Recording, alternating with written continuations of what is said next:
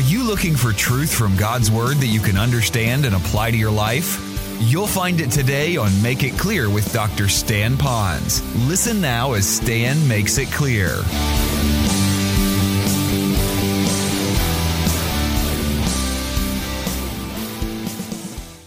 It's still God allowing that to happen in your life, and that means He is ultimately sovereign. Now, for some of you, that's very hard, and it's hard for me at times to know that God is so much in control. He's allowing, permitting, prescribing in my life.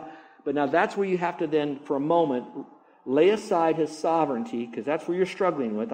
God's in control, and He's going to make a mess of it. You got to take that and remember it's all part of the same diamond, and look at His love. That which He loves, He's not going to mess up. So what we have to do is look at ourselves through the eyes of God, not through our own eyes, watch this, and not through our own expectations of what we think God wants us to be or be like.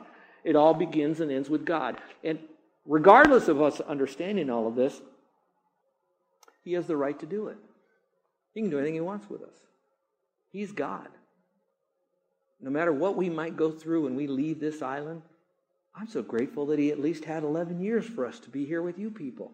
That every one of you are going to go with us. And our minds, I can see your faces, what you've done over 11 years with us, for us, to us.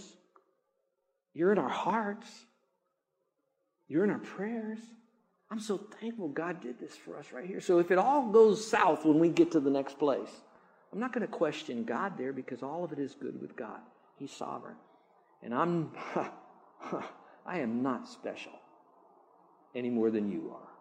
So God is always in control. Let's go to number 4. God is always good to me.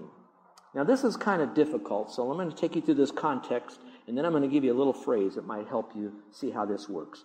God is always good to me. Scripture says, the psalmist, I will give thanks to you. Now why is he giving thanks to the Lord? For I am fearfully and wonderfully made. Who made him? God made him. Where was he made? In a sense, physically, inward, outwardly, in his mother's womb. But who made him? Again, God. For I am fearfully and full of wonder made. Now notice the next phrase. This always kills me. Wonderful are your works. So in a sense, David is saying, if I'm wonderfully made, then I'm wonderful because I'm one of your works. So he was able to have a balanced self-image right here, because he's not looking at himself through his own eyes. He's looking at the way God made him, and he says, God doesn't make junk, therefore I am wonderful the way God wants me. And what he didn't do here is he didn't compare himself to others. He accepted him just as he was. So if you let me go off on this brief little tangent, it still stays connected. That means if God made you a woman, celebrate that. If God made you a man, you celebrate that. If you're not certain which you are, it's not because God didn't know what He was doing that day and He just says, forget it, and you figure it out. There's something else behind the scenes that's going on, and that is not a pejorative statement. That is a statement to say, let's see what we can do to figure this out together. Let's sense something here. What's going on? Because we don't want to take God and throw Him over here because we can't get this here. Let's see what we can do. So going back to this, you are wonderfully made. You're made whatever your particular intellect level is, whatever your ethnic background might be, or combination thereof. God wanted you to be born. God has a plan for you, and that plan is filled with His wonder in your life. So God is always good to us. So go on to the verse. It says this, my frame was not hidden from you. You know, I look at this and I say, some of you are built, look at you guys. You're like Flex Savage, kind of like me. No. But and some of you are not so much. But your frame is whatever your frame is. I don't have a very straight back. I can't figure out why. We've tried braces and everything other than breaking it and then running a truck over it. I don't know. It's not going to get any better. And I could walk around and say, look at how ugly I am. Or I can say, this is who I am. This is the best I can do. I'll try to take care of my body, which is your temple, God. I get it. But I've got to accept it and move on for Him. And so we look at that. So He doesn't make junk. Let's go on. He says, my frame was not hidden from you when I was made in secret, skillfully wrought in the depths of the earth. That was kind of a term that the Jewish people would use to talk about the mother's womb. It was depths of the earth, the darkness, the womby kind of thing. Your eyes have seen my unformed substance. That means before there was ever any part of me, God saw me. It's like a lot of you artists that are out there that do not look at another object and paint it, but you're looking at a blank canvas and you're saying, oh, I want to paint this, and you design it. It's like you people that are architects. You don't copy another building. You just have a blank sheet of paper right here with all the little boxes in there, and you begin to design something. You just see it in your mind, and then all of a sudden it's there, and then you build it all, and there it comes together. And God did that with you, and you, and you, and you, and those that are listening on radio right now. You are that important to God. You are that divinely designed before you ever had substance. So why would we abort some of that? And it says, and in your book, really gets touchy here. In your book were all written the days that were ordained for me. That means God wrote my life, my biography before I was born, when as yet there was not one of them. Isn't that cool? That God already wrote your biography. He already knows how and when and where you're going to expire. There's two things if I was to pass, how I would like to do it. One, when I go, my first choice is that the Lord would come for me. Out we go. The second would be while I'm preaching the Word. So pay attention. This may be my last word.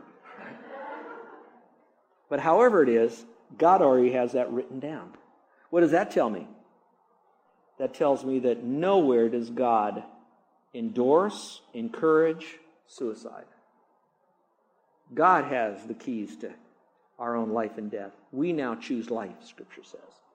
All right, so let Him do that. That's so exciting. Before one of them were ever given to me. How special that is.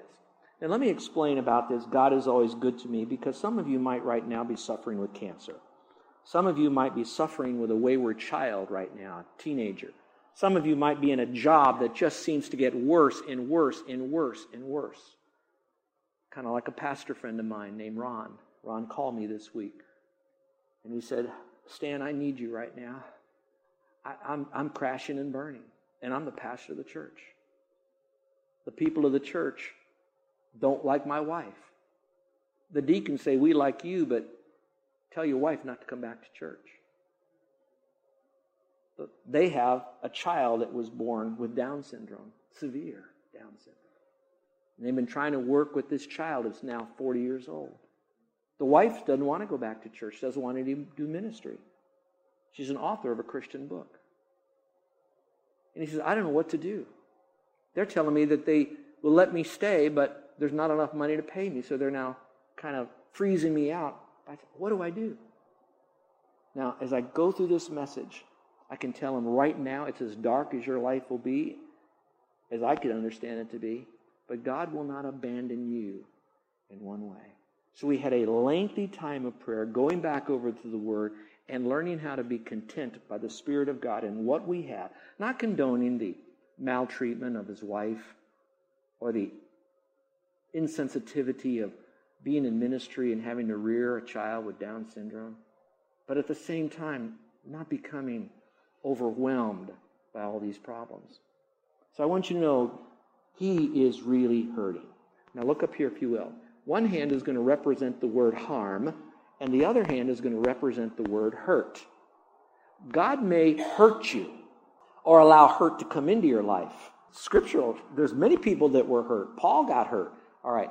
But harm, he doesn't do. What's the difference between being hurt and harmed?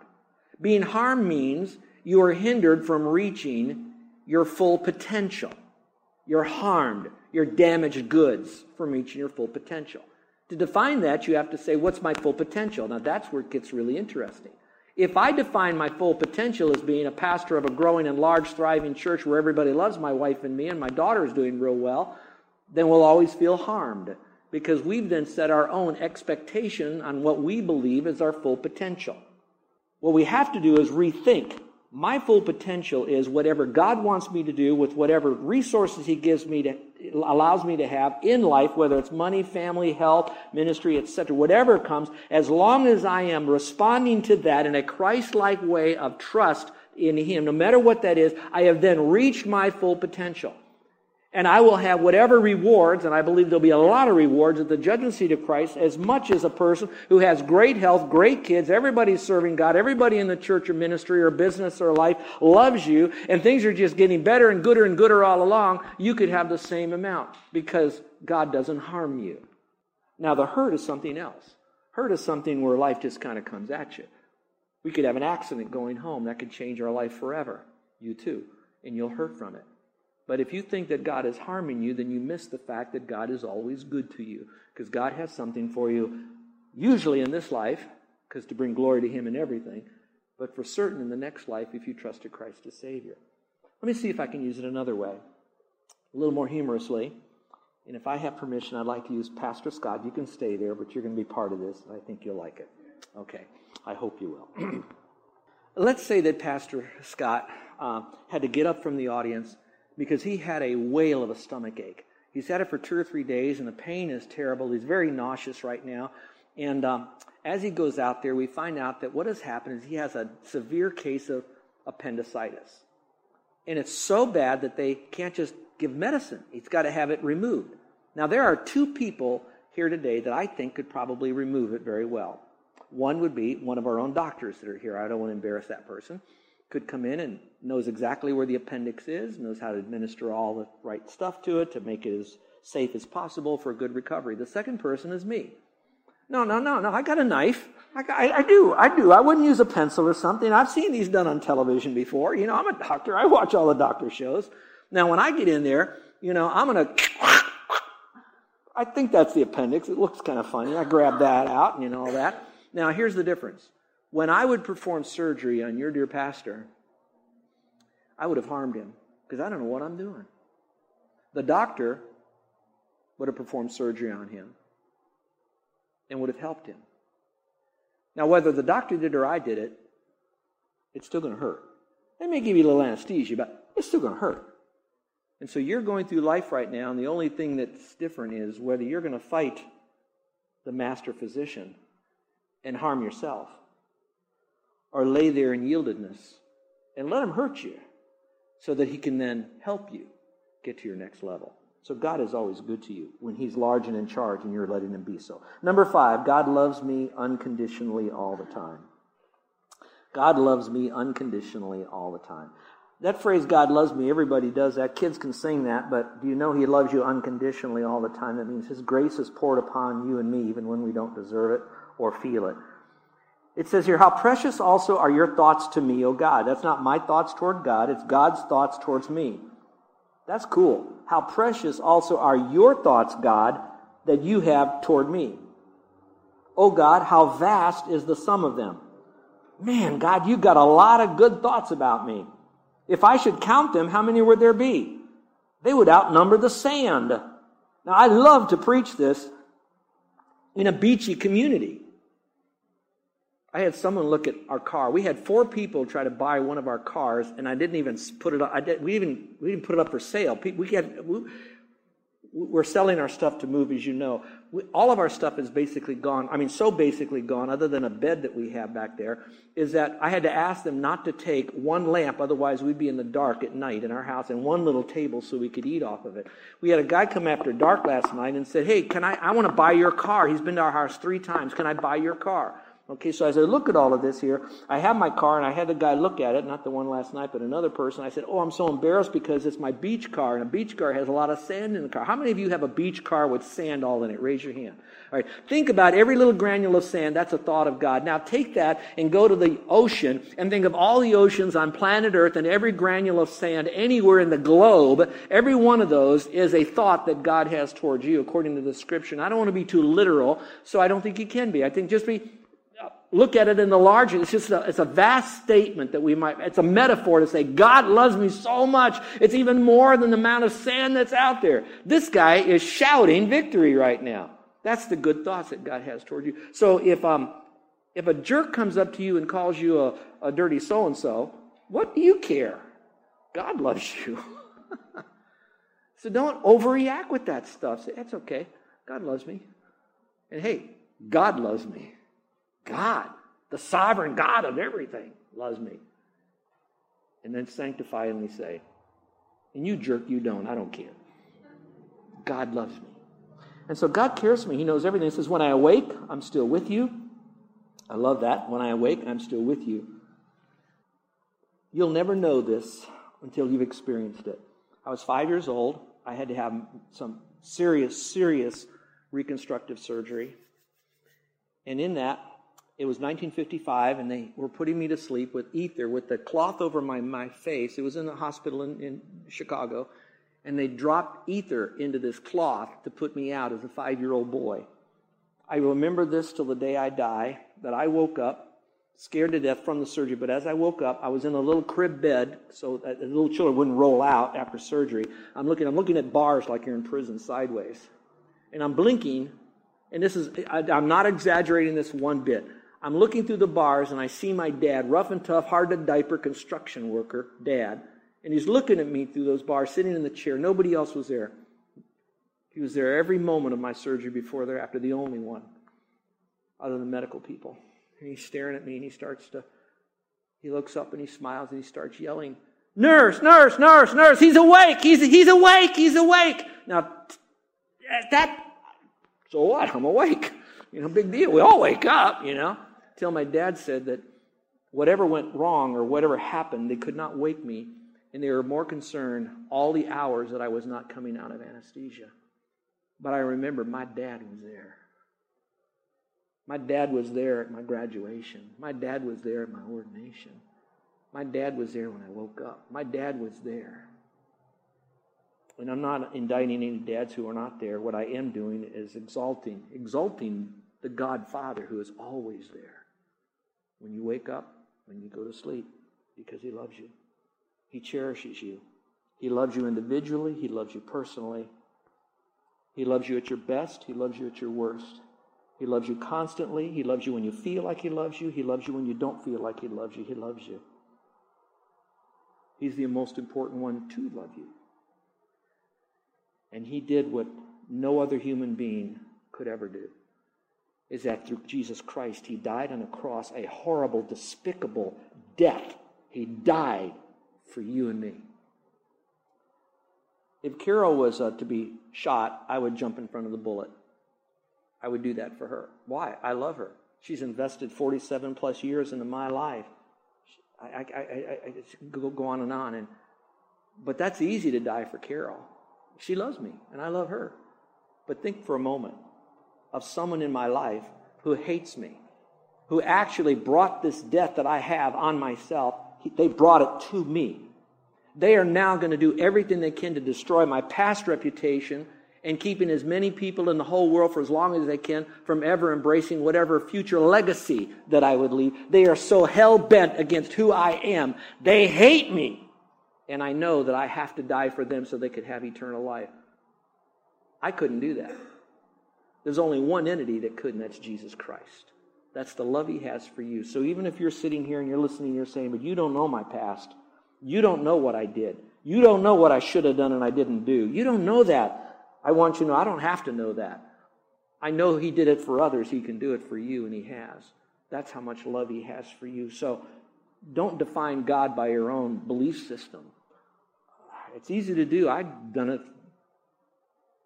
But we define it by God's standard of His Word. And He says He loves you just the way you are. Jesus died, did all the dirty work for you on the cross, and He offers to you a clean, eternal bill of health by faith alone. Well, let me end with the last point, and that's number 6. God is more powerful than any adverse situation that comes my way. It does not say that God will remove that adverse situation that comes your way, but it does say that God is more powerful than it. It says, "Oh, that you should slay the wicked. O God, depart from me, therefore, men of bloodshed." He's basically saying, God, you take over now. You're the powerful one. I can't do it. These guys got to get over here. Only God can vanquish my enemies. And He has done that. And our greatest enemy is going to be death. Because death is the door into eternity after we live. And that death door is either going to be heaven or hell. And so He has banished that that spiritual death by us trusting in Christ as Savior. Let me see if I could end with this illustration. And we'll close. I'll give you that. So listen carefully.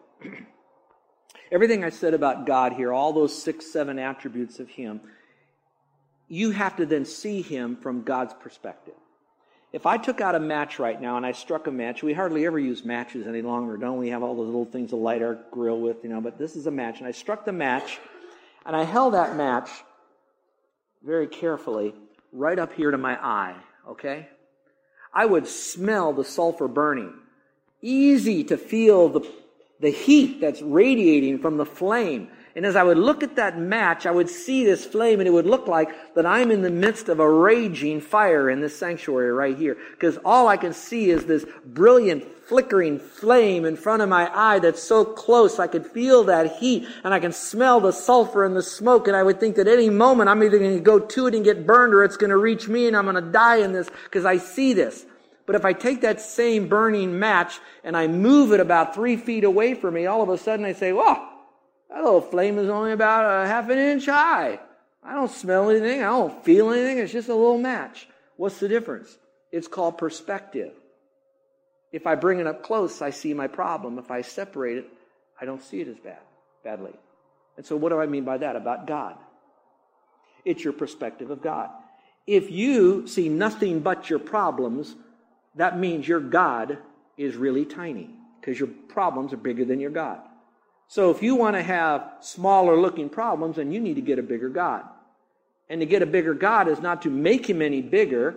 It's to see yourself through the eyes of this great God that you have, and to realize that your problems with God are very small in light of who he is, and in light of eternity for you, if you'll embrace that God. So when we celebrate Palm Sunday in such a wonderful way of who he is, King of Kings, all that, I want you to know that he is very special to you as an individual. So would you look at yourself through the eyes of God?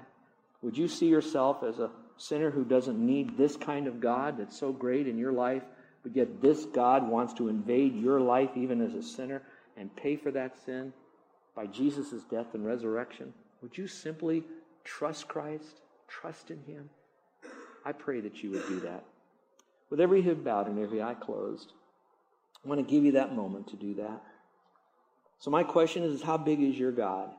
If your problems are big, and they are, some more than others, some longer than others, some may never get away, it could be because our God is small to us. A bigger God in perspective also means that our problems will appear smaller. So how do we get a bigger God? It's our faith. So it's a matter of just taking that little simple step of faith, that childlike step of faith, simple step of faith, and place it in Jesus Christ. For those of you that are out there and you're most concerned about where you will spend eternity upon death, I pray that you would understand that God loves you. He made you. You're in his mind before you were born. He gave you life. He's so desperately wanting to give you eternal life so you can have not only a relationship here with him, but a relationship in eternity with him. Would you simply say, Lord, I want to thank you for being God. I want to thank you for maximizing all of your attributes in my life. I want to thank you that you went to the cross to pay for my sins so that I could have eternal life by simple faith alone in you and not by my works. I'll never do enough, never could do enough to earn your favor. So I come to you as a broken individual, looking to you, the maker of me, to remake me again. I'm trusting in you. And those of us who are Christians, I don't know what you're going to face tomorrow. I don't know when you're going to get the call to have to then change your life. I don't know when something will happen in the next 24 hours, but I want you to know God does. And what kind of God does? A God who loves you, a God who's faithful to you, a God who will provide for you, a God who will protect you, a God who loves you, a God who knows you, a God who's faithful and will always have you in his presence. That kind of God is a God worth worshiping, trusting, and at the same time, doing whatever he wants us to do.